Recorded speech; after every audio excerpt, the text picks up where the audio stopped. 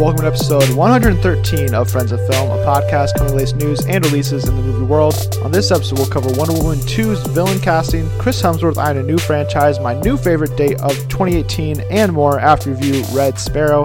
As always, I'm your host, Cooper Hood, once again joined by a man who, despite random speculation, is not leaving the podcast, Josh Straley. The haters keep trying to take me down, Cooper, but like a phoenix, I rise again and again.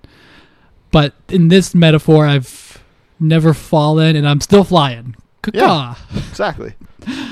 But hey, everyone, don't forget, you can get all of our latest updates on Facebook and Twitter at Friends and Film, and you can check out the rest of our shows on iTunes, Stitcher, and SoundCloud, or wherever your podcasts are. And if you can, drop into iTunes and leave us a review. It really helps. Absolutely, it does. I mentioned last week, we got a new one. Very much appreciative of that. Hill_hilarious. So if you guys want another shout out like Hilarious did, just leave us a review and we'll be sure to do that for you guys as well. Oh, hey, I just got that. That it's hilarious? Yes. Oh. Well, it's hilarious, but it's okay, anyway. Yeah, I thought that was pretty obvious. But anyways, something that is also obvious is my love for Jennifer Lawrence. And we're going to review her latest movie this week, that being Red Sparrow. I wrote the review for the site. You guys can read it by going to friendsandfilm.wordpress.com and see the full review there. So if you've already read the review, it's published Saturday morning, so you guys may have already read it by the time you guys hear this. You guys may know my thoughts, where basically I thought Jennifer Lawrence was excellent, but the movie I found a little too slow, a little too long, and a little too almost plotty, or not even plotty, but maybe focusing not enough on the plot and like throwing certain elements in that's like, okay, didn't really feel like you needed that, or you're not giving me what I feel like you should be focusing on. You're focusing on other things instead. But I thought, by pairing up Frances Lawrence and Jennifer Lawrence again, fourth pairing after doing Catching Fire, Mockingjay Part 1, Mockingjay Part 2, it's a very different movie, obviously, for both of them. This one being an R-rated spy mystery thriller. It's very violent. It's very adult. It's definitely not the Hunger Games style, but I think they still complement each other really well. Jennifer gives another good performance under his direction, and I liked him being able to branch out a little bit more as well, going away from the PG-13 realm there with Hunger Games, but also something like I Am Legend. He really shows that I think there's more Francis Lawrence can do than just doing kind of these big, blockbusters or dystopian type future movies. He can do something a little grittier, a little more adult, and really deliver something.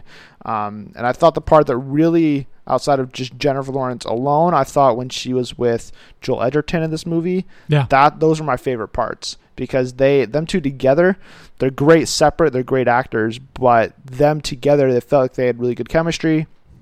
I liked the interplay between both of them, especially since they're both undercover spies trying to use the other one for something else. Right.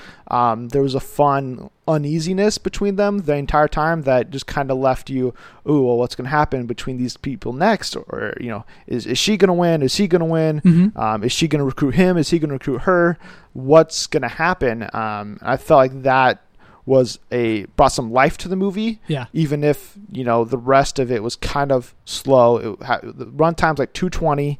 So right. I think it definitely could have been shortened down a little bit. There's like other side plots between like the roommate Lawrence has, when she's spying on Joel Edgerton's character. Okay. There's a lot of build up to get to like her being in spy school and stuff that I think you could have sped through some of that. But it also goes to show that, kind of the hardness that Dominica has to develop in order to be the successful spy, seductress, killer. But as much as I liked Joel Edgerton and Jennifer Lawrence together, I also found that part of the movie almost as a detraction as well. It was very weird feelings I had about it, because when they're together, they're not really focusing that much on the plot of the movie. It's more just like, hey, can I get you to be on my side? Can I get you to be on my side? We're going to maybe be a couple. Maybe we're going to do this other thing, try to be friends, go to these social events. And the whole time, like very early on in the movie, they establish there's a mole in the Russian government, and that's why Jennifer Lawrence becomes a Sparrow. That's what her first mission is, to figure out who this mole is. And when they're together, they don't really address that. So then I'm just kind of left like, who is this mole? What are we doing to get to this ultimate conclusion? And it felt like they just kind of prolonged a lot of this. And it wasn't until we see her like with her uncle or with her mom or, back in Sparrow School that we kind of get more of that, or even when Edgerton is away from her and with the other CIA operatives and the UN and everybody, that you're like, oh, okay, so this is what's actually going on. But like that, a lot of that didn't come from them two being together, which I thought was a bit of a problem. And then ultimately, we can discuss this more once we get into spoiler territory, but I didn't love how the whole mole situation was resolved.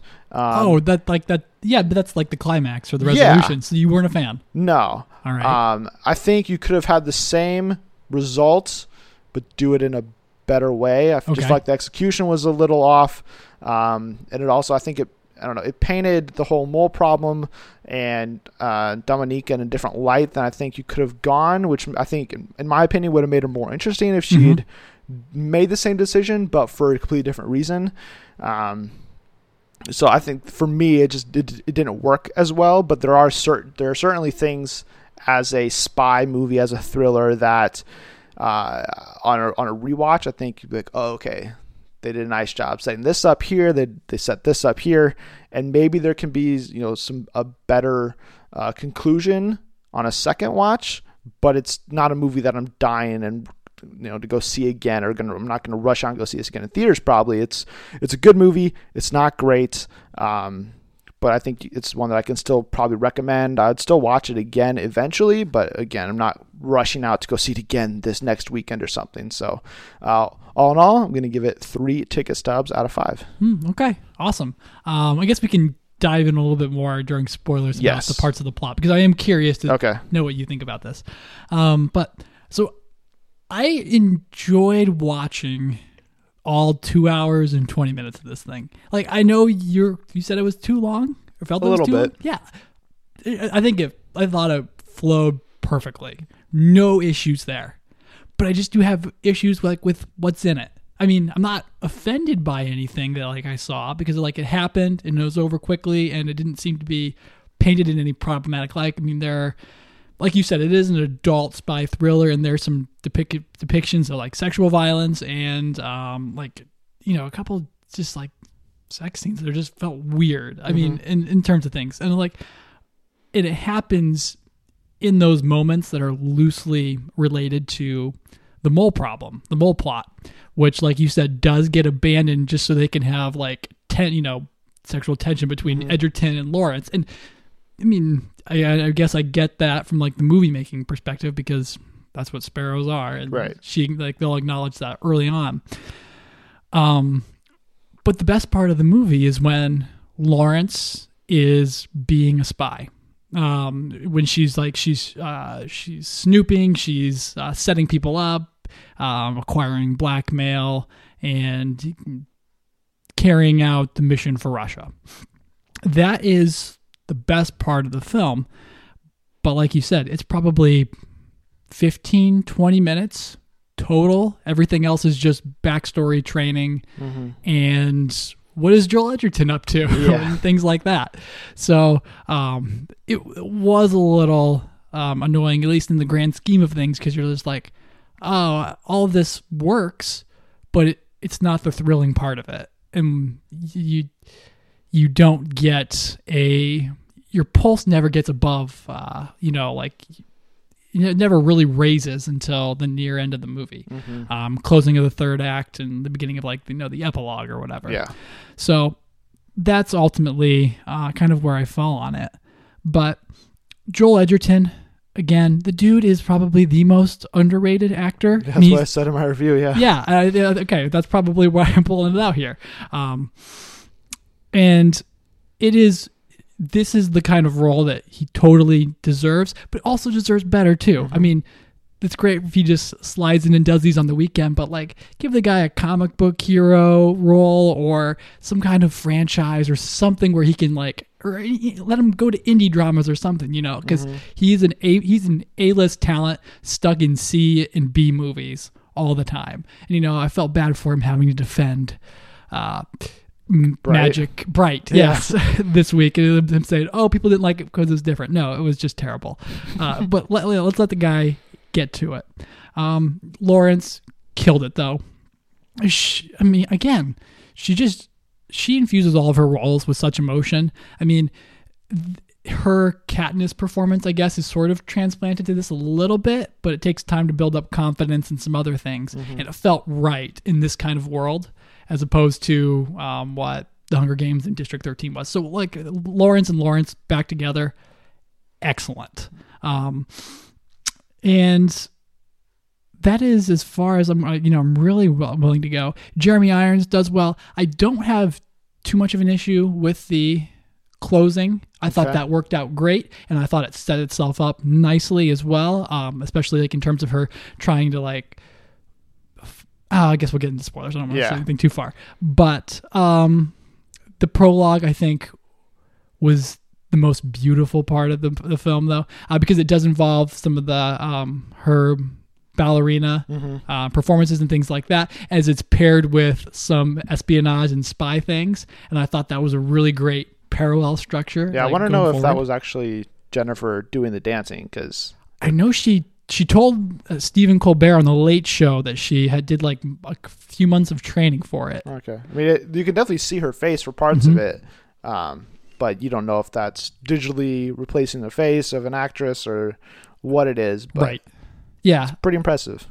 More than half of that is it's like just like a straight on shot of like the stage. So I would venture to say at least 50% is. Yeah. But it didn't look like the Margot Robbie and I, Tonya situation at all. So that was very different. Major props for that. And then, like I said, I mean, some of those problematic things with like, the violence and things like that just sort of made me think, I really don't know how to feel about that just yet. It wasn't off-putting, but at the same time, like, that's still not great. So at the end of the day, I'm going to drop it at 2.5 ticket stubs. It's not an awful movie, but it's just really not great either. Just middle of the road. Just middle of the road. And that's Red Sparrow. Okay, let's get into spoilers then, so we can kind of talk about this movie freely, and then we'll eventually move on to the news. But since I know this is where you want to go with this, starting off with the mole. Okay. The mole is eventually revealed to be Jeremy Irons. Yes. In kind of like the most like anticlimactic way they could have revealed the mole, probably. It wasn't like it just pops up. It should have been like this oh my gosh moment or something. And in my mind, the movie set it up really well, where it would be her uncle that was the mole. And so them pushing that angle, and like he was one that recruits her to be a sparrow. He's the one that sends her on this mission. He's the one that like is kind of like, wait, you guys know there's a mole in the government? Like, he's very shady about the whole thing. And when the mole's first discovered, Jeremy Irons is like, so the question is, who is this dashingly handsome, confident guy that Joel Edgerton was meeting with? And then they cut to her uncle, whose name I do not remember. Matthias Schoenaerts. Schoenaerts? I'm going to go with that, okay? The character's name is Igorov. And it cuts to him, and he's like biting his lip, finger up in his mouth, like, what are you guys looking at me for? Type of a deal. And I'm like, oh, it's totally him. And then, like you said, he's always like, what do you know, Dominika? Tell me what you know. Oh, I'm going to Vienna, where Joel Edgerton just happens to be going too. Right. And I was like, this is so obvious. Why are they just throwing it out there for us? And then, Jeremy Irons pops up at the hospital in the epilogue. He's like, oh, hey, I'm the bad guy. Right. And so for me, thinking the whole time that, okay, it's Matthias, that's who the mole is. It's super obvious. And then since it wasn't, I was like, okay, fine, whatever. But then she lies basically in the final handoff, and she sets it up so that her uncle is the mole, even though he actually wasn't. Right. And that way, like, her and Jeremy Irons can be like this power duo in the Russian government, spying for them and trying to get back at them for the wrongdoings they've done to the country. Right. And for me, it felt more like I wish they would have gone the uncle route, because I think she still would have betrayed him anyways and been like, I think that'd be a better character move for Dominika if she had found out my uncle, the one who forced me into this, is the mole. Yeah. Screw him. I'm still gonna rat him out. I'm still gonna turn him in and have him be tortured, have him be like, sent off. And that way it would cement her as like this cult, like she's embracing the Red Sparrow persona that she's been building throughout the entire movie. Instead, it was more like, okay, well, I figured it out and I'm not going to say who it is. I'm just going to, be a little mischievous and set up my uncle, which I think that was the thing where on a rewatch, all of that stuff she was doing, it's like, okay, and they show the montage of how she set him up and everything. Right. And so I think that could maybe play better on a rewatch, but it still felt odd to me that she ultimately aligns herself with Jeremy Irons to continue to spy on the Russian government instead of still betraying her uncle and then just aligning herself with the Russian government with full intent and support of the country. Yeah, absolutely. And that kind of speaks to another one of the issues I had with this thing, and I didn't want to say it earlier, but Dominika, we don't really know what she wants through this whole movie, and the movie is about her. It's from her perspective the entire way through, but all we really get from her is, I just want to help out my mom. I can't be a dancer anymore because I had that leg injury. That was nasty, so gruesome. Sorry, I started picturing it and lost my mind. It was pretty gross. Yeah, and the subsequent surgery on it too as well, and then like the pins and needles. I just cringed the entire way through because I thought she was never going to walk again. But so that gets set up, and you're like, okay, I guess I know enough about her. And then she'll make one statement where like, I don't want to work for these people. I'm like, okay, nobody probably does. That seems to be the theme of everyone. But other than that, we're just kind of left watching her interact with Joel Edgerton or Nash, and you're like, okay, well, what does Dominika want? She's like, and I guess part of it is supposed to be, oh, you don't know, and that's what makes it mysterious, right? Or maybe even she doesn't know, she doesn't know, or is she lying? And but that tension's never really there. It's just the interplay between her and Edgerton, and then it kind of becomes so much less of a thriller as a spy love story. Yeah, like what if you took all of the action away from a James Bond movie and left just the romance and dialogue, and that's kind of what this movie shapes out to be in a lot of ways. A little bit more eloquently done, I will say, and better acted, but still, you're just kind of like, oh, okay, it's truth, and there's no mind games being played up until the end, just with the uncle. Right. But I thought that was clever, and I totally dug it. That she betrayed and like set him up. Right, because like when they pulled the mask off, and then Edgerton's like, "Oh, yep, that's our guy." The problem I had with that, additionally, not only the story choice, but like he had been beat up before that send off basically, and so when they pulled the bag off, I was like, who is that guy? Oh yeah, like I couldn't recognize his face because like his face is swollen and like a bunch of scruffle, and I was like, wait, who is that? And then they showed like the flashback, and I was like, oh, okay, it's him. Got it. But like for a split second, I was like, did I forget like an entire character that this movie had included at one point? I hadn't. It was just like, I felt it was another one of those execution things that I think if this movie's better executed, I think it's definitely going to be a higher rating. I think they could have cut out some of that stuff. Yeah. But like, and going back to this, like I think a lot of the movie, they spend a lot of time kind of showing that Dominika doesn't want to be in this situation to begin with, but then she starts growing into the role, especially when like, when she's in Sparrow School, she gets this other cadet almost rapes her, and she like beats him up because of it. And then like the instructor, the leader of the school is like, no, like give him what he wants.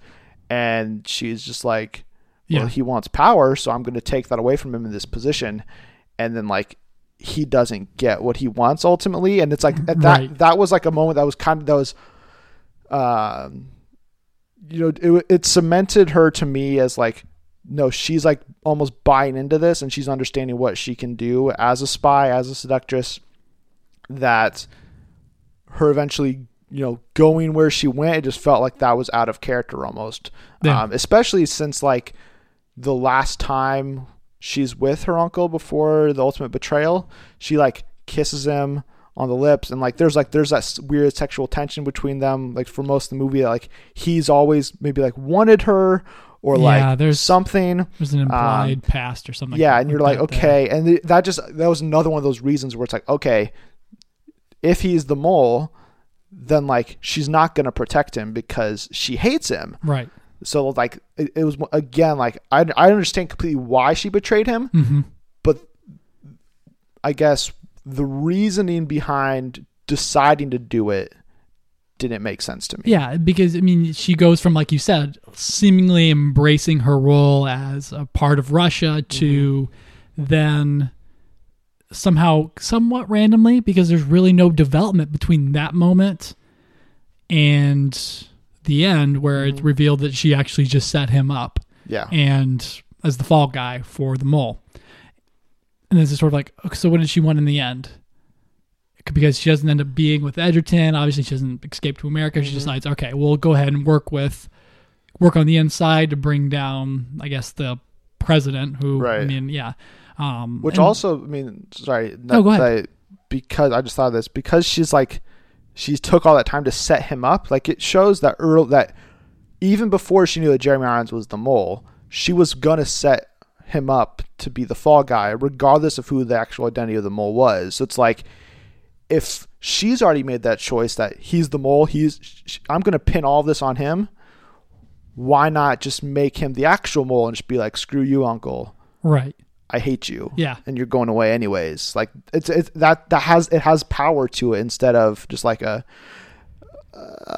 I'm just, thankfully Jeremy Irons is kind of a nice guy. So, I won't, he wants to team up with me right. instead of kill me because I know of his identity. Like, it just doesn't really add up, I guess. It wants to have it both ways. It wants her to be able to have Edgerton or Nash not be upset with her, and then also Dominica be able to pull off being a super spy, as well as be able to stick around in Russia and still be a Sparrow. And it felt like you needed to make a choice between one of those two. Yeah. She never really does. And it just kind of, the tension just takes the easy way out. Because like even like one of like where the movie really kicked into high gear, and like I saw this movie like a 10 o'clock showing at night, opening night, and so it's like it's getting late during the screening, and like but the kitchen scene, it's like that's where I'm like, okay, I'm definitely awake. Yeah. Because like it was brutal. It was super violent. It was intense, but also like it was one of those moments where you're like, oh shoot, where's Nash? Oh, that assassin guy has him again. Oh no, this is not going to end well for him. And then like she starts playing along with it, and you're like, yeah, oh, she's committing. She's going in, and then again she's like, oh, can you get me this? Nope, I'm gonna like start attacking you, and you're just like, oh, so you're not, again, you're still not you're not choosing one way or the other. You're kind of just going along for the ride almost, and didn't love that. No, not at all. I have one final thing to note. Mary Louise Parker as the drunk senator, chief of staff. Excellent. She is great. West Wing alum, along with so many other accolades, but just love her boozy character coming in and being like, all right, let me just sell these secret documents or whatever. Right. That was a great moment. That was a good scene. I'll agree with you there. But like you said, it did distract, and it was kind of like airdropped from some other movie. And then she just gets run over by a car, and you're like, okay. Yeah. But yeah, I mean, you guys can do with this review what you want. I don't think it's an easy recommendation for everybody, but if you enjoy spy movies or spy thrillers, or just Jennifer Lawrence, or you want to see what Francis Lawrence is up to, or you're a Joel Edgerton fan like me and Josh are, then go check it out, make an opinion for yourself. I've seen some people rave about this movie, be like, it's it's an incredible spy thriller. It's so gripping. It hooked me from very early on to other people who absolutely hate the movie. So, I mean, it's wide-ranging opinions. That's how movies are in general. But go see it and make up your mind for yourself. And then let us know what you guys think about it as well. 2.5 ticket stubs for Josh. 3 ticket stubs for me. And that's all we have for our review of Red Sparrow. So we'll be right back in a bit with the news.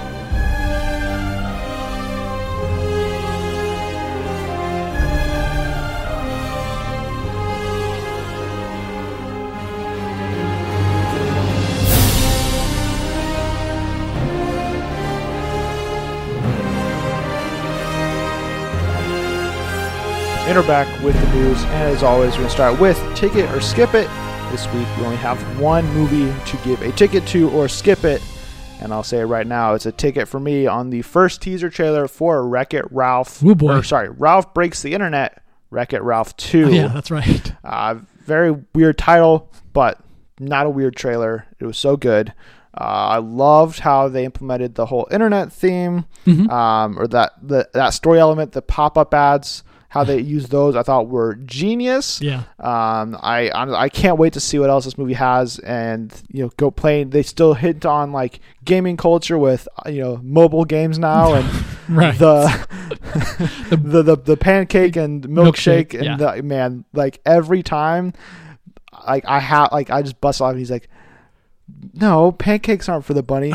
Pancakes are or the bunny gets the pancakes, and like it just like slowly just engulfs it. It's so funny, and I mean, I'm so here for this. I love the first Wreck-It Ralph, John C. Reilly and Sarah Silverman being back. Mm-hmm. It's an easy buy. It's an easy ticket. Totally. Like I said, I mean, ticket, 1,000% ticket, total ticket.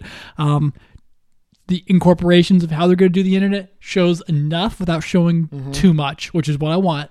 Because it's easy to be like, pop-up ads, got it. eBay, it's run like an auction. Perfect. But don't give away any of the, that's genius moments. Well, they don't really give away much of the story. And no story, no issues whatsoever. So it's the best teaser possible. Yep. But I do got to say, I didn't see a lick of them in this film. But I need my Jack McBrayer as Fix-It Felix. Yes, Junior. Yes. Because very important. He's just my absolute favorite, and he's got to be back. But yeah, I mean, Jane Lynch as Calhoun. I mean, they're both in there. So. Yes. Oh, good. Okay, great. Yeah. But yeah, the possibilities are endless. I know they have cameos lined up for their entire slate of Disney films. So just very excited, and it's probably Disney Animation's. It's the most Pixar. Disney film animation movie that's from Disney Animation, and I'd agree with that. The 2012 film, I still just it's incredible. Yeah, absolutely. So easy ticket for both of us on Wreck-It Ralph 2. Now moving to the actual news, and we got some potential big casting this week, which kind of started early in the week with that hashtag show revealing that Cheetah will be the big bad in Wonder Woman 2, and at that time, they revealed that Emma Stone was being courted for the role, but that she had ultimately already passed on it. Well, since that role is still open, or at least was, apparently Patty Jenkins pushed hard, according to Deadline, and she is now in talks to get Kristen Wiig to play the villainous role. I think the real name for the character is Barbara Ann Minerva. She's like a archaeologist, scientist, world traveler sort of character who becomes a cheetah person. Okay. And that is potentially who's going to play Cheetah in the sequel. Josh, are you on board for this? Yes, I'm totally on board with this. If the Kristen Wiig bandwagon had a band leader, it's you. It's me. It's probably not me, but I want it to be me. She is. Her comedy is probably some of the best SNL has ever had. Her Fallon and Faye, 3 stars. I mean, Will Ferrell as well. I mean, there's just Kristen Wiig is one of the greats in comedy. Just hands down. I mean, Bridesmaids, of course, like everyone's going to remember that role. But she's also just extremely hilarious in every other thing she does. And I think this is the perfect term for her. She had a small role in Aronofsky's mother with Lawrence, Jennifer Lawrence, and you saw these glimpses of like what she can do and the like what she's able to pull off in a darker role, especially when she leads that execution line. Jeez. So I mean, she's being directed by Patty Jenkins. So if you're like, oh, well, but I don't know if she can still do serious. Like, Patty Jenkins directed an Oscar-winning actress. She can direct a very talented comedian because I think comedy is the hardest thing you can ever act for. At least that's what they say. That is what they say. And Steve Carell made the turn. If Steve Carell can make the turn after 6 years on The Office, Kristen Wiig can do it too.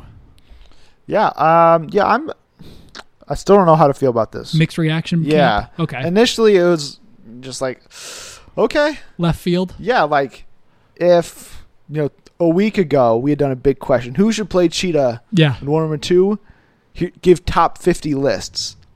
Kristen Wiig would not have been in my top 50, just because she's not what I think of when I think of Cheetah. Cheetah has all of this baggage, like all of this, just like she has this really rough life where she's cursed with, this ability and this like hunger that it just doesn't.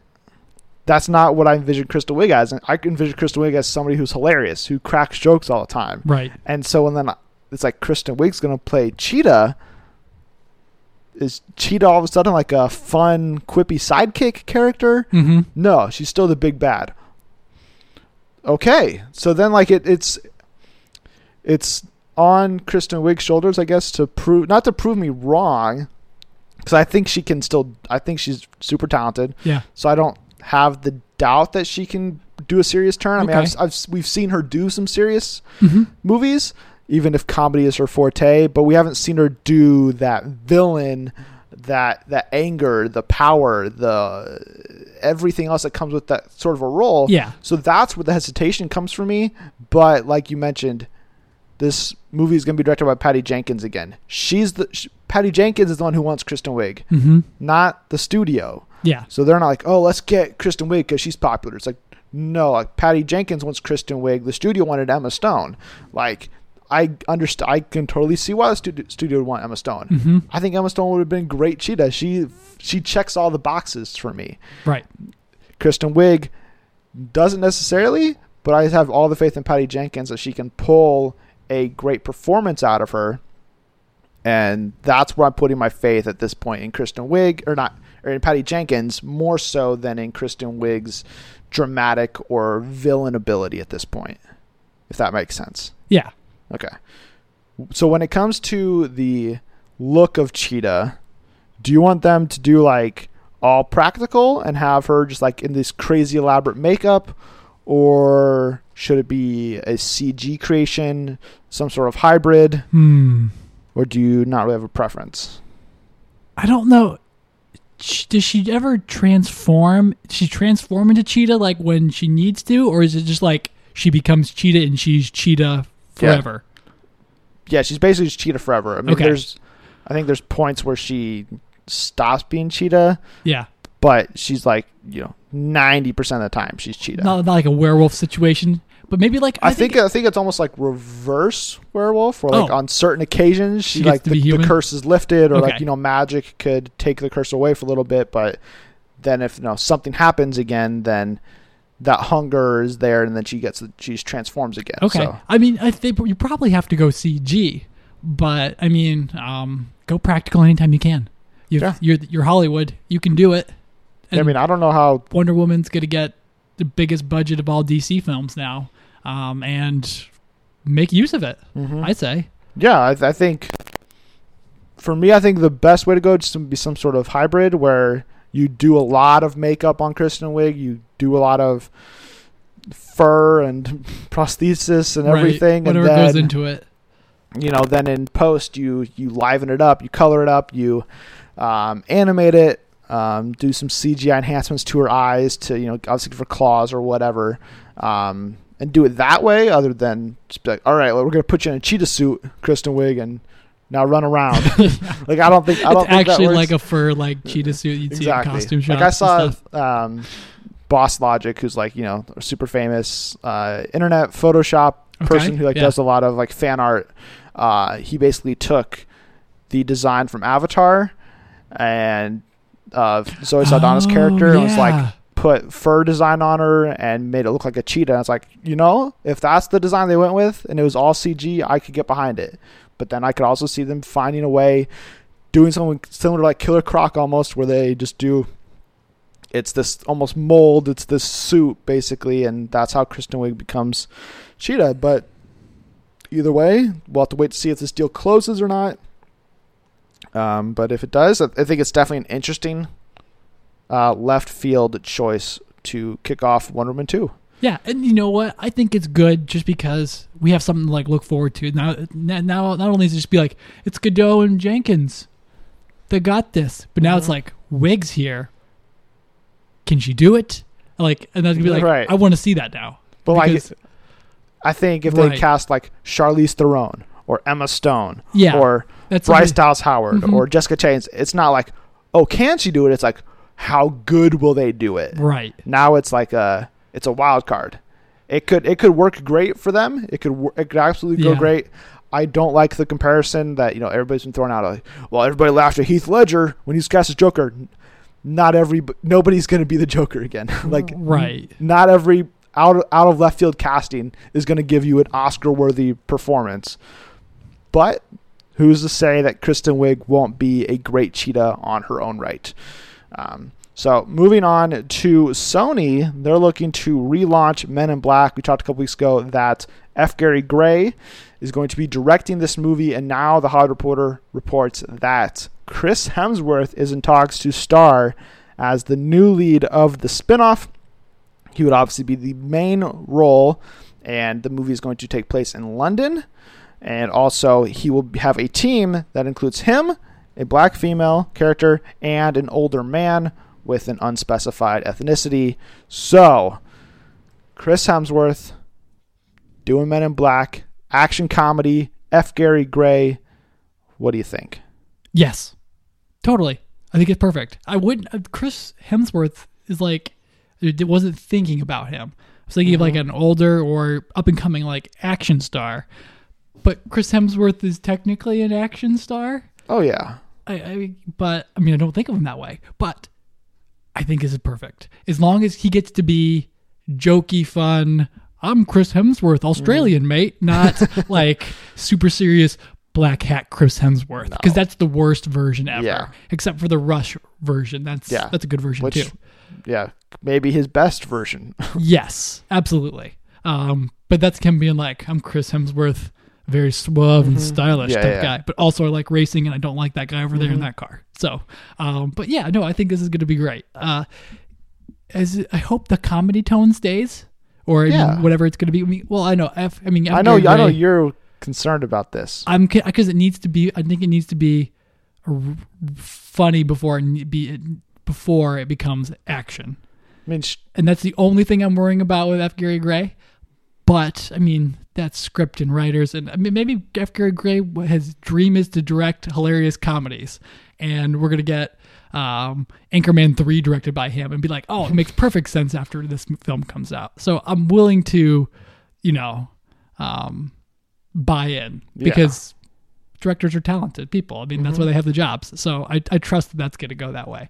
But Hemsworth being in there after knowing that he wants to do comedy actually, pushes the movie up on my, this is not going to implode on itself, type of thing for Sony.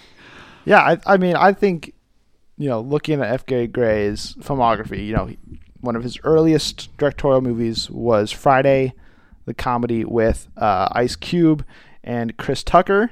I've never seen it. That's where that one gif of them going like, dang, like that's where that comes from, is from that movie. But then also he's done other more fun movies Italian Job. He's done Straight Outta Compton, while a drama for sure, I think you'd classify that as, it definitely has comedic moments for sure.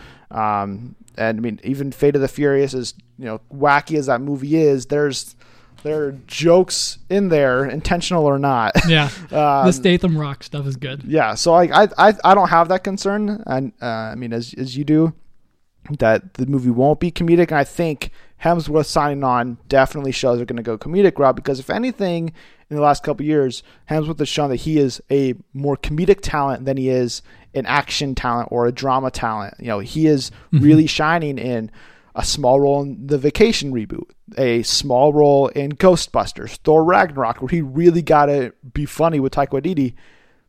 You know, a lot of people probably think that's his best movie. That's his best role. It's his best performance. So him coming on board Men in Black in the aftermath of that, I think, is a no-brainer. I like the fact that the movie's going to take place in London, because I think a couple of, you know, whenever we talked about like what this movie could potentially be about, it was like, this is about the expansion of the Men in Black universe. We're like, oh no, what does this mean? Yeah. And I think that's what this is. It's not like, all right, we're going to blow this up and it's the Men in Black saving the world. I think it's more like, no, we're expanding it to be like, okay, they had the headquarters in New York, but like, here's the London branch. Okay. And then eventually we can get like, here's the Russian branch, here's the Australian branch. Yeah. You know, we can go all over the world. And I think that's a great way to make this a fun franchise. That could eventually, you know, it could be a cinematic universe of sorts, because you could do all these different offshoots in all these different parts of the world that you can still be like, here's this crisis that this specific, you know, group of the Men in Black are trying to save. Right. And then, but nobody else is worrying about it, because they're also worrying about this other complete threat in the other part of the galaxy, in the other part of the world. Yeah. So I think that's, again, that gives me more encouragement to Sony's hopeful franchise thinking. I mean, that could just be me projecting my thoughts onto what this means, because it's not, they haven't confirmed that that's absolutely the case. It could just be, oh yeah, these are the New York kids and they have to go to London. Right. And it's like, oh, well then none of what I just said matters. That's a Kingsman type situation where basically, you're like, oh boy. It's like, we blew up our base, now I have to go somewhere else. A whole new cast of actors is the best idea ever, as long as no homages to the old people, unless if you want to wink at them, sure, go for it. You gotta say Will Smith, the greatest Asian of all time, and then you get onto your plot. That's great. But who else fills out his team? Who else fills out his team? What else do they need? Black female and an older male. Let's see. Well, they're in London, so Nathalia Emmanuel or Juju Mbatha-Raw, two British black females, and then they need an old dude, Robert De Niro. Yeah, I don't see that happening. I think you could do it. Robert De Niro. Dude, the dude did Dirty Grandpa with Zac Efron. That is true. He is open to things. That's for sure. John Lithgow would be a great pick. You're going like real old. Oh, I mean, what are they thinking? Like 60? I don't know. Mark Wahlberg, he's up there in years. He's not 60. He's like in his 40s. He's My suggestion for both of these. Heck, they should get Ice Cube. Ice Cube would be great, except again, it would ruin the potential MIB 23 movie, which, side tangent. That's true. Chris Hemsworth plus Tatum and Hill, sign me up for that crossover in 6 years. That would be an incredible pairing, especially if they do what I hope they do. And for the black female lead, they do Tiffany Haddish. Ooh, perfect. Because that's just a no-brainer. Yeah. But also, and I think this would be genius on their part, because if they do Tiffany Haddish or even like Gugu Mbatha-Raw or Janelle Monáe or whoever, if you're casting the similar age to Chris Hemsworth, guess what? There's a love interest right there. There's that back and forth. Oh, do you love me? Do you love me not? Sort of thing. I've even seen Tessa Thompson's name been suggested because they already have that chemistry from Thor Ragnarok. It'd be easy. But it still has that love stuff there that I don't necessarily want to have in that group dynamic. Yeah. So go Letitia Wright, go younger. Oh. And she's breaking out on Black Panther. Then, she could take over the mantle of Men in Black franchise and be like, all right, Hemsworth, you've got this under control. I'm going to go be the head of some other agency in some other part of the country. Yeah. I think that would be a great way to go. And then for the older man, and since it's London, I think you had to go British, Colin Firth. Oh, yeah. Take the Kingsman tie, just bring him over, and it'd be great. Or Ralph Fiennes, too. He would be great. Fiennes would be fun, yeah. Okay, so just English gentlemen. Or like even Hugh Grant. He was delightful in Paddington too. Yes. But I think they'd probably want to go a little bit bigger, not necessarily that Hugh Grant's not a big name, but I think Colin Firth has more heat on him at the moment than Hugh Grant does. So those are my suggestions. Hugh Laurie as well. I think the dude can pull off a British accent. I'm not sure if he's actually from the UK, but he would be great too. Yeah, I mean, I think Nathan Lane. I think there's a lot of good options out there. Endless possibilities. So we'll have to wait and see what happens with those. I mean, depending on the shooting schedule. Now that Chris Hemsworth is attached, we could start getting cast information very quickly on this project. Somebody we will not be getting casting info on for a while potentially, or we're going to need casting info on for sure, is who's going to play the new Scarface, because according to Deadline, Antoine Fuqua is back in talks to direct Universal's Scarface reboot after previously being in talks, then falling out of talks, and then David Ayer was in talks, and then he fell out of talks. Antoine Fuqua was back. There we go. And he's still currently finished up Equalizer 2, which comes out this summer.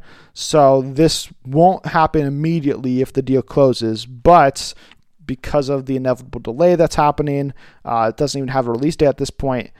It looks as though Diego Luna will no longer star in this movie, which I know you were really excited for when this was initially announced. So Antoine Fuqua being in, Diego Luna probably being out.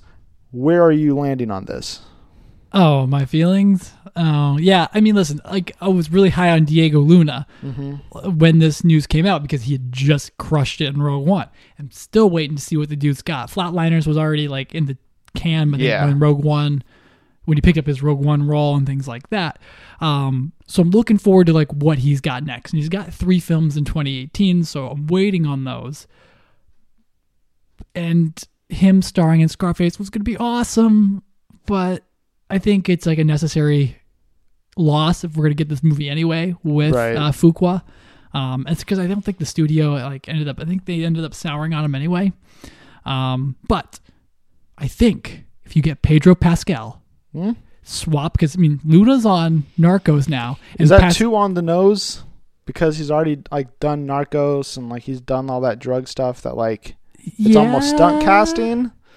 Kinda, but Pedro Pascal is the most undercast guy ever, and he's the best actor who just no one casts in films.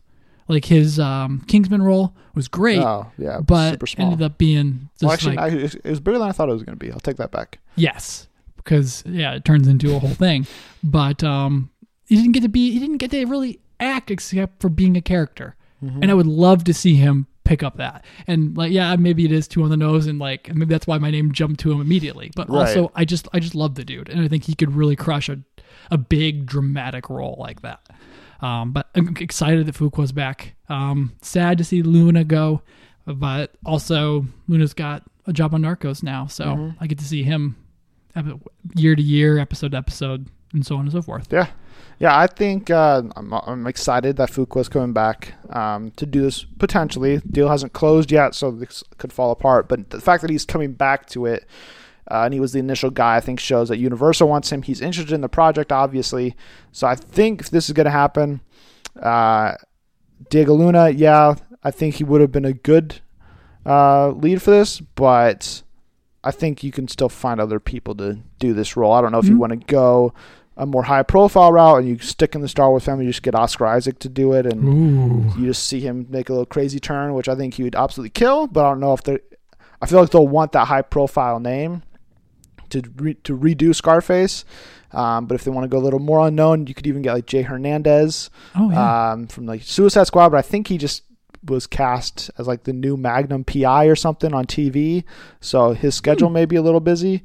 But if not, like I think he'd be a great way to go. I can't really think of anybody else. I mean, if you want to go reach a little farther down, All the Money in the World had Romain Duris in it. He was like the kidnapper that was like a good friend. I thought he was excellent in that movie. I would not be mad if he was eventually cast in the role, but I think he's like in his 40s. I don't know if he's too old for that part or if he's just too unknown or if it's a combination of both. What was the original Scarface age? 30?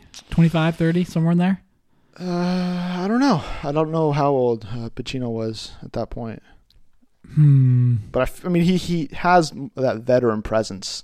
So I don't know. I if I had to put my money on it, I feel like Oscar Isaacs is the bet because he's the biggest Latino actor currently, in my opinion. Yeah. So I don't know why they wouldn't go in that direction.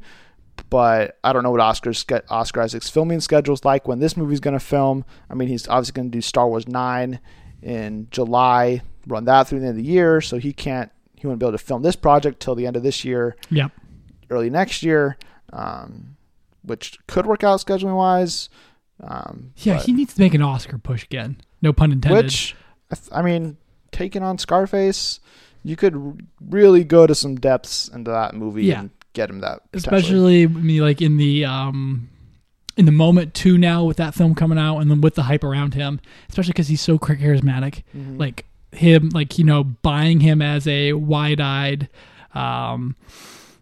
idealistic immigrant who then, you know, spirals out of control and gets in over his head, and then ultimately goes down swinging in a pile of cocaine.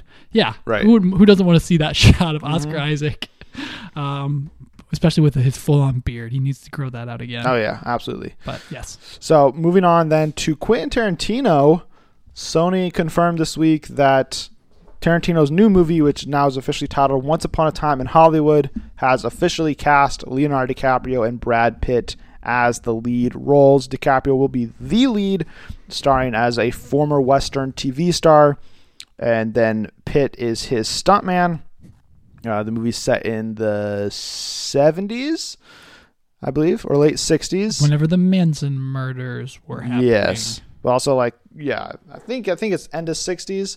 And how both of them tie into the whole Manson murder story that's going to be kind of a backdrop to this movie, because Pitt's character is the neighbor to Sharon Tate. Oh. So there we go. Margot Robbie has been continually talked about as being the front runner to get that role. There's no word yet on if that deal is going to close, but DiCaprio, Pitt, re-teaming with Tarantino. Good news? Yeah, definitely. I mean, Brad Pitt in his last Tarantino movie got robbed of an Oscar. That accent was spot on. It was old timey and so New Yorker. Perfect in so many ways. So yeah, seeing him back in there, and then of course DiCaprio's Django Unchained role. These two, I mean, they're A-list actors who know how to crush it in the style of film that Tarantino always likes. It's extremely serious, but also jesty and whimsical. A darker whimsicality to them in a lot of ways. So I think they're a perfect fit, don't you?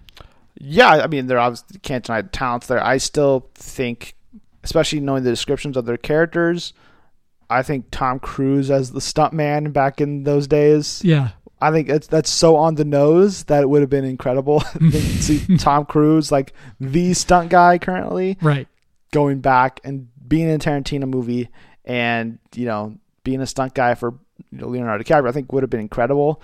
But I mean, it's Brad Pitt. I'm not going to say no to Brad Pitt in any movies. So, yeah, I think it's great. I can't wait to see who else they cast in this. Obviously, I mean, it's a reunion for both of them. You mentioned how great they were in both of their movies that they were in.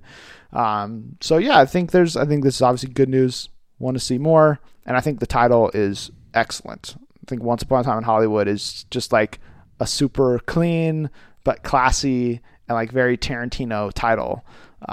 So I think so far it's all good news, which is great. Absolutely. Yeah, they do. The title is good too. It kind of invokes a little bit of like calls back to the Westerns and everything. Like Once Upon a Time in the West, and it reminds me of Hail Caesar. I think that's kind of why. Only it's more like this is what they should have gone with for that title, the Coen Brothers. It would have been a little bit more, elegant, I suppose. So, but with whatever happens in this film, juxtaposed to this Once Upon a Time type of a deal, it just kind of says like, because like the 60s is when the Manson murders were going on, the late 60s. And at least my impression from everyone I hear talk about that era is as the coke-fueled directors and cigarettes and all sorts of other things, you know. So it's going to have that, oh, it's Hollywood, baby, type of an attitude to everything. And then like when you dig into the surface, it's like, oh, everyone's on drugs here and everyone's an alcoholic. Okay, and then it just kind of spirals out to, then there's Manson murders. Right. So lots of fun to be had with this movie. We'll surely be getting, now that DiCaprio and Pitt are on board, we'll absolutely be getting more casting info in the coming weeks. And we got some surprising news this week that I am ecstatic about. Infinity War is coming a week early, Marvel announced in a very clever way, I may add, that Avengers Infinity War is now going to hit theaters worldwide on April 27th instead of hitting overseas on April 27th and then domestic audiences like us having to wait until March 4th to see it. It's April 27th all the way around. I'm thrilled. Yeah. Because it means even less time. I have to be careful and make sure I live. I just shaved off a week. Now I can be reckless a week earlier. Yes. Because I'll have seen Infinity War. And you get a whole nother week too to see the movie. Mm-hmm. Or, well, yeah, no. Yeah. I don't know how that works. Because I think it's still technically in theaters for like the 6 months or whatever. But you get to see it for a whole week longer before you start to see Solo for a whole week longer. And it's perfect. Yes. Yeah, I mean, Solo's release date didn't change, even though I think this could open up that conversation again, because if Disney's wanting to move Infinity War a week, why not? I mean, that's the only thing. The summer's already so packed. I don't know how you could shift Solo a week and have it be a benefit to them, unless you wanted to get a Deadpool second weekend, which I think could be a fair argument to be made. But Infinity War is coming a week early. I think that's great because get to see it sooner, but also no spoilers. That's right. Because now it's coming out worldwide. That was the thing I was dreading. It was like, okay, do I fly to England just to go see this movie early so I don't have to avoid the internet and avoid my second job? Oh, goodness. Because if it had come out overseas, there'd be think pieces. There would be spoiler articles of, what does this mean? Who died? What did the post-credit scenes mean? And I'd just have to shut off. I'd have to go dark for an entire week because stuff would be out there on every major news outlet, especially the ones that cover movies, because they have people overseas that can see the movie early. Right. And it would just be impossible to avoid. And there's one thing we do know: the British media does not know how to play nice with spoilers. Like the John Boyega reaction video from episode 8 is still a classic. So Yoda's in this movie. Holly. What? No, let the fans find out. But that's they out know. there. But it's like, no, it's not. Nobody knows that. So great. But yeah, that's absolutely correct. I'm very happy about that. Is the premiere date then the 20th? I don't know about that because in there was like the conversation where it's like no premiere. They were premiere, like but no Marvel, week early premiere. Yeah, that's I don't know. Like Marvel Studios was like, who's excited for May 4th? And Rob Downey Jr. replied, "Oh, I am." And he's like, "But anyway, I can see it early." And she's like, "Oh yeah." They're like, "Yeah, you can go see it April 27th." I was like, "Oh, that must be the world premiere, red carpet, all that stuff, whatever." And then he's like, "What about my friends?" And it's like Avengers gift. He's like, "Well, no, I mean like all of my friends." It's like, yeah, it's like I raised that question. Wait, is it everybody? Like, are they not going to do like press screenings? Are they like that? Would just blow my mind. Yes, but in the best way possible, because it's not like, oh, I have to like hear all these like, I hope, fingers crossed, raving reviews about the movie. It's just like, this movie doesn't need a 96% Rotten Tomatoes. It doesn't need anything. Yeah, it just needs a second trailer in about a week, probably. Be like, guys, go buy your tickets and come show up to the theaters on April 27th, or actually April 26th for the opening night showings, and go see this movie. That's absolutely what I'll be doing. I got to figure out my ticket plans ASAP because I want the best seats possible for the earliest possible showing that I can get for this movie. And additionally, Disney also gave a bunch of new release dates for movies, including announcing release dates for Marvel Cinematic Universe movies out till 2022, 3 a year, including 2020, 2021, 2022. It's like February, May, July, or it's like March, May, November, and then just like flip-flops, basically. That's basically how the schedule goes down. We don't know which movies those are, but it just guarantees that, hey, Avengers 4 is not the end. We're going to get a lot more stuff, obviously, and it shows that, they're already planning for all of that stuff. We don't know what those movies are going to be, but we'll find out eventually and be like, oh, so this movie goes here, the movie goes here. And it just all makes perfect sense. The timeline is being constructed again. Exactly. Phase 4 on the way. Yeah. Do you call it phase? You call it phase 4? That's what I call it currently. Kevin Feige said like, well, I don't know if we're going to do phases. It's like, what does that mean? A whole is new it just thing. Like, here's 20 years of movies, no phase? It's all one phase? It's all just a thing? It's I don't know. it raises a bunch of questions. Maybe they should call them like I think story arcs. Like this is the Thanos arc, and this Maybe. next one's going to be the Galacticus arc. maybe like I could Or I could see series. that. But like, I think even if they did that, as long as they still have an Avengers movie or some epic team up every 3 years, Yeah. I think fans, especially myself, will still refer to them in phases. Whether they refer to them as phase 4, phase 5, phase 6, or if it's just like, all right, here is X-Men. This is our X-Men world, our X-Men run. It's like, oh, okay. The introduction of mutants and the Fantastic Four and all this stuff. I think that makes sense. That's a good way to do it, and just kind of you can lump in so much stuff. But also, I love the phase aspect of it because it's like, all right, we're all building to this one event, Yeah. and now we're starting to build to another event. But Right. then it's like, here's the mega event, and it's like, oh yes, the mega. It's excellent. But Yeah.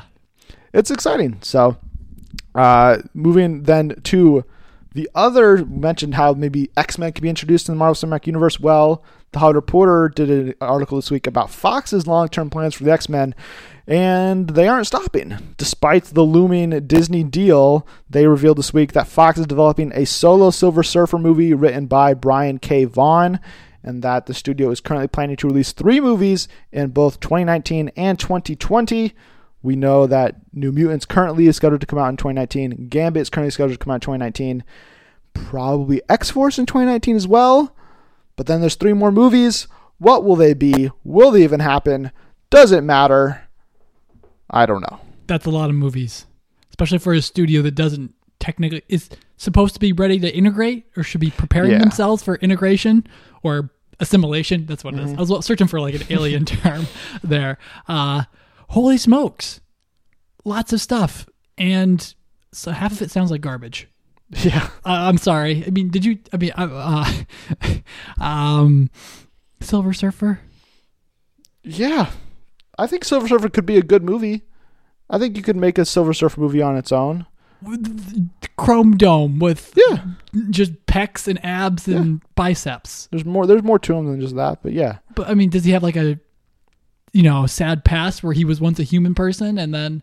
I mean, his sad past is like that, like he basically becomes enslaved to like save his race. Like he has to go hunt out other planets and civilizations for Galactus to eat and destroy. And because if he doesn't, then Galactus is going to eat his entire planet, which includes like his family, his friends, like all that stuff. So like there's some tragedy there.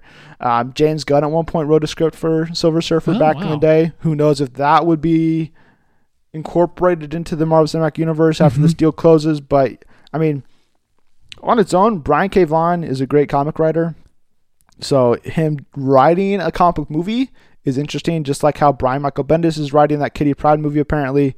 Like, it's an interesting move by Fox to bring in these comic writers to write movie scripts for them, but like you said, I don't see many of these movies happening, because if the Disney deal closes at the end of this year or early next year, as it's currently projected to, then any movie that's not in production is not happening, in my opinion. So maybe they'll be able to squeeze X-Force in before the deal closes and get that filming, so that way they can still have some sort of Deadpool trilogy closure under on their the belts. But like New Mutants 2, definitely not going to happen. Another X-Men movie after Dark Phoenix, definitely not going to happen. The Silver Surfer movie doesn't have a director, doesn't have a cast, it doesn't have anything. It's just they're just writing the script at this point, which means unless they fast track this just so Fox, for whatever reason, could like force Disney to make this, which doesn't make any sense. Well, unless you're like employees and your business is closing down and it's like a fire sale for everything, green light everything. Right. Put everything into production because it will never see the light of day once things close. Right, which like I get from Fox's perspective. They can't just be like, well, we're in negotiations to be bought. Yeah. Nobody come to work. Nobody write scripts. Nobody develop movies. You have to do that because you don't know how long this could take. This deal could fall apart, and then you're left, oh, crap, we haven't done any work for 9 months. Now we don't have any movies for 2 years. Yeah. Like, you could be left in that where you have to just rush some crap out into theaters. Or, you still work on this, deal falls apart, and that way you still have stuff that you can still make, while the deal is being reworked or going through regulatory issues or whatever it may happen, you have to continue to develop these and act like you're still going to make movies. Right. I just don't think many of these will happen in the way they're currently being intended to be made. Yeah. Plus, some of them are terrible ideas. Yeah. Silver Surfer is bad. Don't do it. Okay. Speaking of, I think, bad news. Oh, boy. New Mutants, according to that same Hollywood Reporter article, we know it's going to go upcoming reshoots. Now it's been delayed a year. And in that article, the Hollywood Reporter revealed that New Mutants is not only going to do major reshoots, but it's going to add a completely new character to the film. I'll tell you what, Josh, this movie is supposed to be a horror movie. Yes. And I am scared. Oh, boy. I'm scared out of my mind for this movie in a terrible way because now this movie was my number 5 most anticipated movie of 2018. I remember. And then they delayed it. And I was like, okay. A whole year. Don't love that. But I hope it's still going to work out good. Mm-hmm.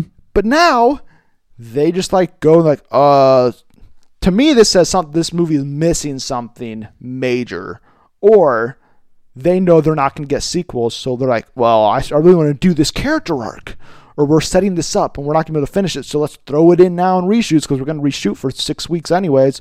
Let's get a new character. Yeah. Which is just a terrible idea. It tells me this movie's a mess. It tells me that delaying it a year is probably a good idea because if it came out in April in its current form, it probably wasn't going to be any good. But also, it tells me that if the Disney deal closes early, I don't think this movie even hits theaters. They just put it on their streaming service. Ooh. Just wash it away.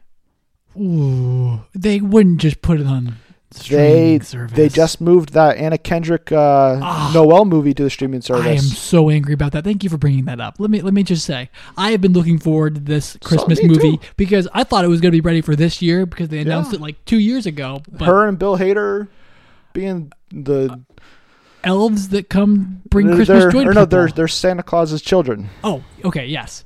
And Noel, I mean, it just everything from set looked incredible and it looked hilarious, and it's gonna end up on a streaming service that I'm gonna have to pay $8 for, or $10 or you're gonna pay $15. for that streaming service I know, anyways. But it's still angry because I wanted the physical movie, and I wanted to put it up there with my 20 other Christmas movies that I watch. Wow, you're already planning to buy it on Blu-ray, regardless. It sounded terrific. I think Billy Eichner even had a cameo in there too.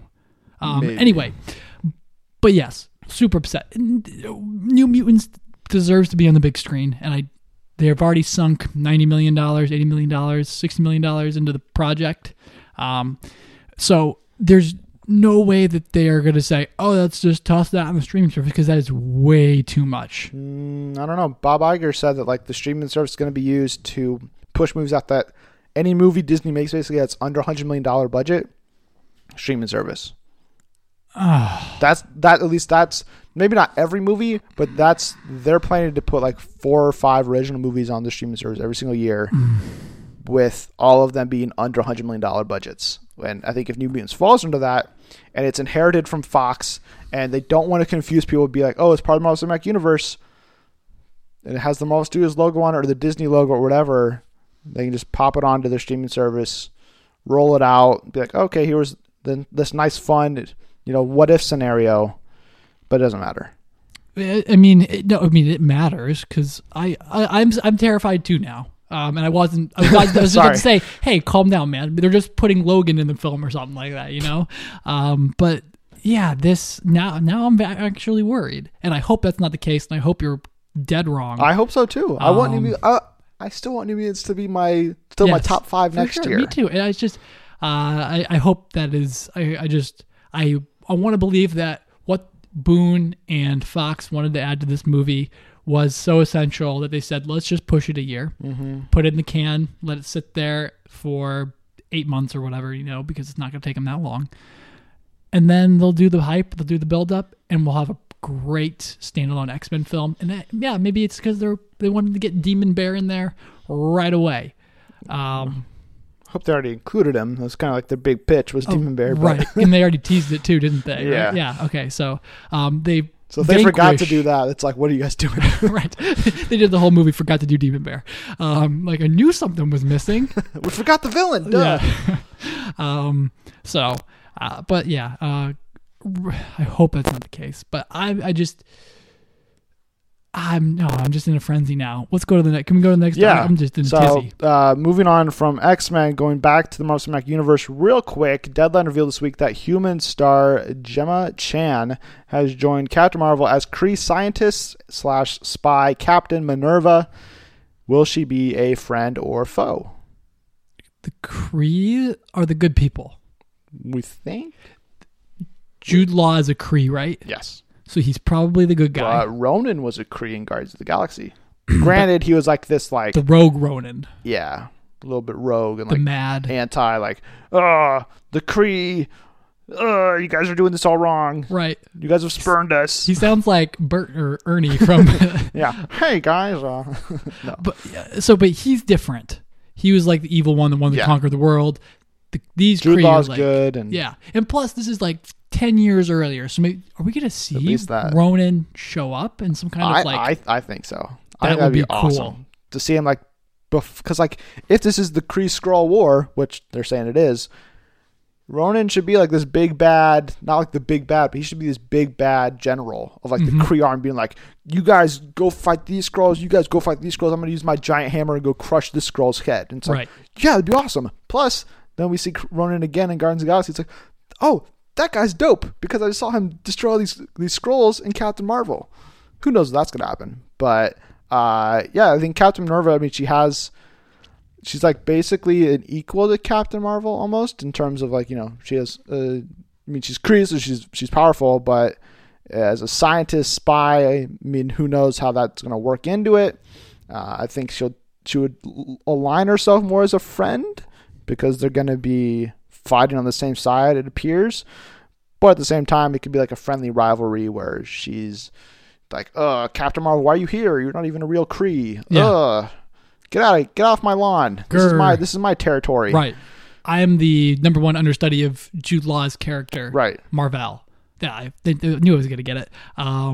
So, and then Skrulls can shapeshift, right? Yes. So if she's a spy, that she's got to be a spy to blend in and fight with or fight against Yes. these Fight against the shape-shifting shapeshifters. Skrulls. So that all makes sense. The scientist part, genius. Got it.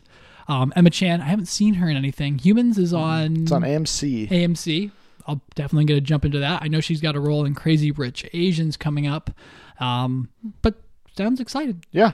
Then additionally, the screenwriter Gina Robertson Jorette told EW this week that the movie is an action comedy, basically saying that like the more she wrote the script, after Tomb Raider, she was writing Tomb Raider, the movie became more and more serious. When she was writing Captain Marvel, the movie became more and more comedic, which I think is a good sign. I think. I mean, Brie Larson is funny. She can be funny. I mean, people know her probably most from Room because they won her an Oscar.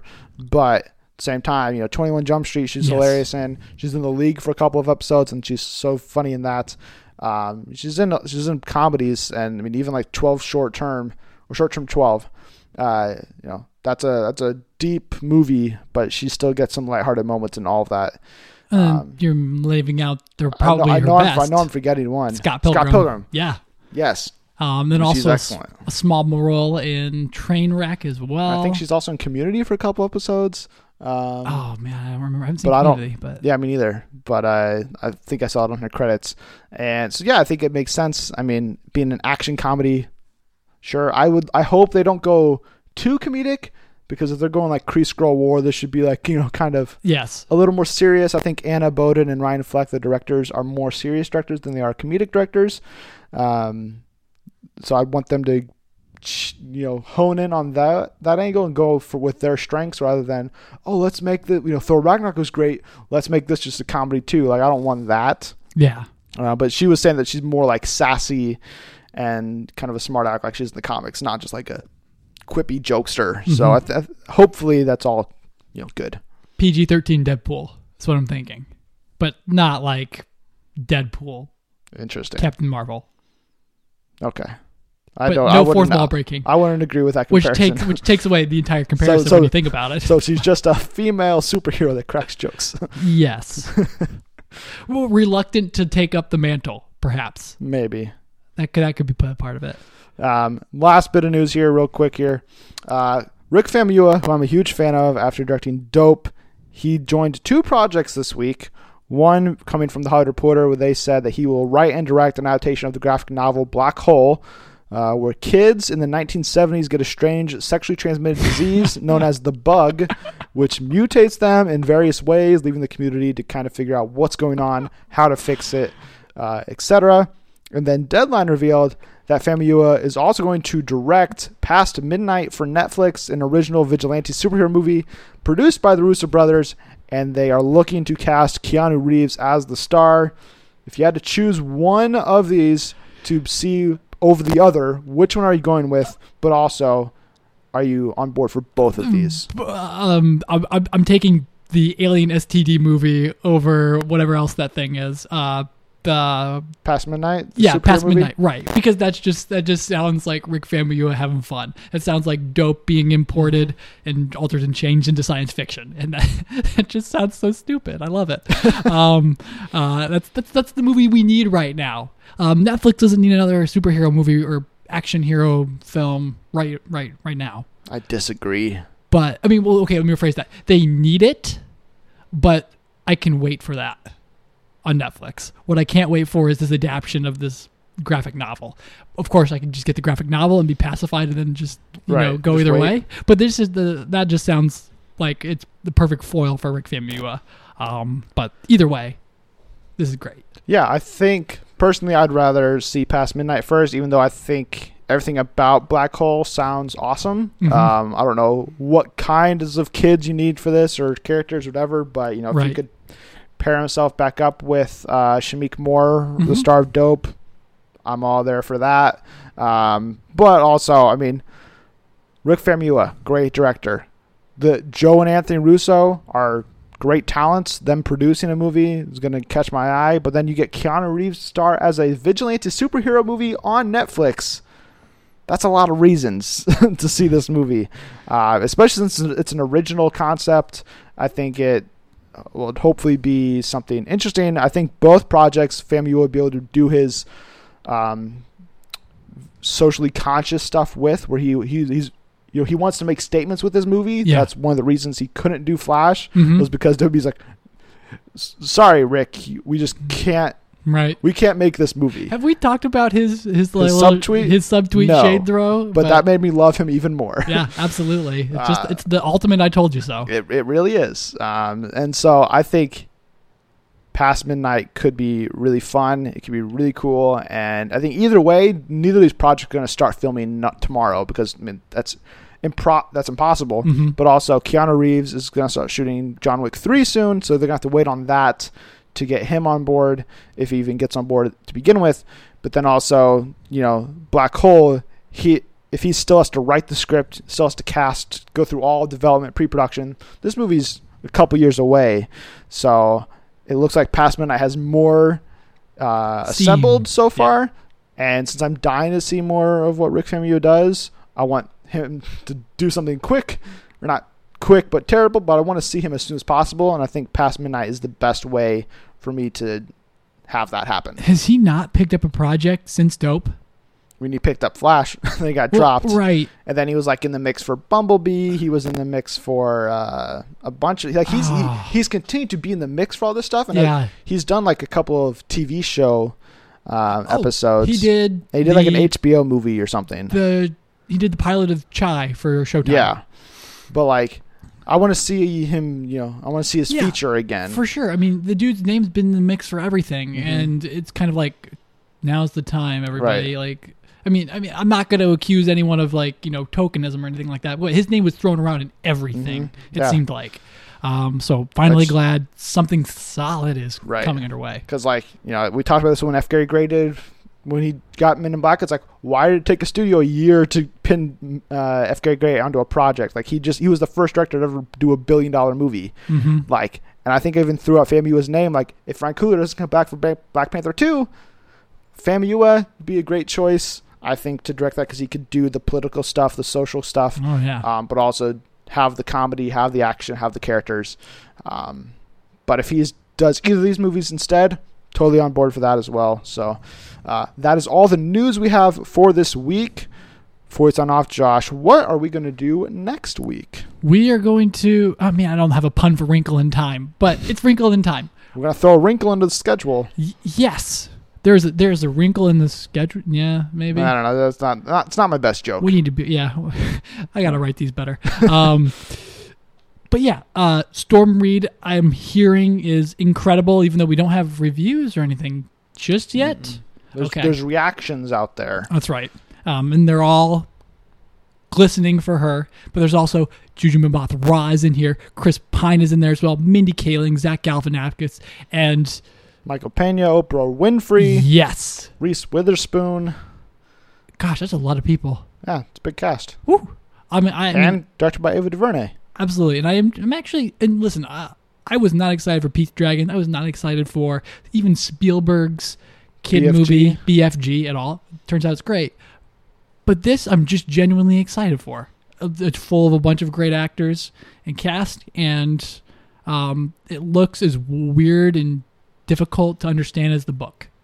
So yeah. I'm for it. Yeah, that's what I've seen a lot from the reactions is A Wrinkle in Time is like the most unadaptable book ever, and Ava DuVernay still was able to somewhat pull it off. Mm-hmm. I know I've seen people posturing why there aren't more reactions to this movie because more people have seen it, right. And it's been very quiet, and I think they're basically thinking, are you guys just not harping on this movie because it's directed by Ava DuVernay, who everybody loves, or is it just because it's a diverse cast, or is it a diverse director, or it's a big studio movie that pushes diversity, or whatever it is?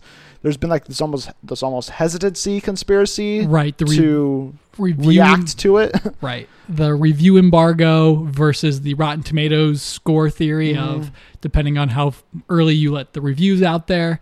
Is how confident you are that the rating score will be. And I've seen a few people posit that online. Yeah, like Wrinkle in Time. I think it's supposed to be like Tuesday or Wednesday before the movie comes out, so like a 2 to 3 day window, which typically points to like a movie in like the 30s or something Rotten Tomatoes. So, well, we don't know what's going to happen. I definitely don't have as much confidence in it as I would have a couple weeks ago, just because there hasn't been that glowing review for it yet. There's just been a lot of they tried. They did their best. That's the sentiment I feel like I'm getting for this movie so far. But I'm a big fan of Ava. I'm a big fan of pretty much everybody in this cast, and I thought the visuals in the trailers looked really cool. So I'm still holding out hope. Still gonna go see it. We're gonna review it next week. Hopefully it'll be a good movie, but you'll have to obviously come back next week and find out, because see it so you guys can join in that conversation. We'll also be back this week with a new big question where we are going to discuss what is our most anticipated DCEU movie that they have coming up. So there's a couple of contenders, just a couple of news items we want to get to, but weren't super newsy, but we can kind of throw them in there as we discuss. So we'll be sharing our thoughts on which one we're most looking forward to. Share your thoughts with us so we can know which one you guys are itching to see. But you'll have to tune in, see where we land, why we land there, and discuss all of the movies that they're having development at this point. If you enjoyed this episode, please subscribe, share, retweet, and more. Plus, head over to iTunes, give us a 5-star review with comments.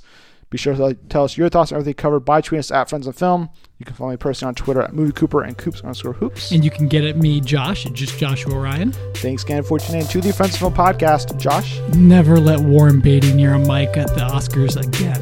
And be sure to return next week for our review of A Wrinkle in Time.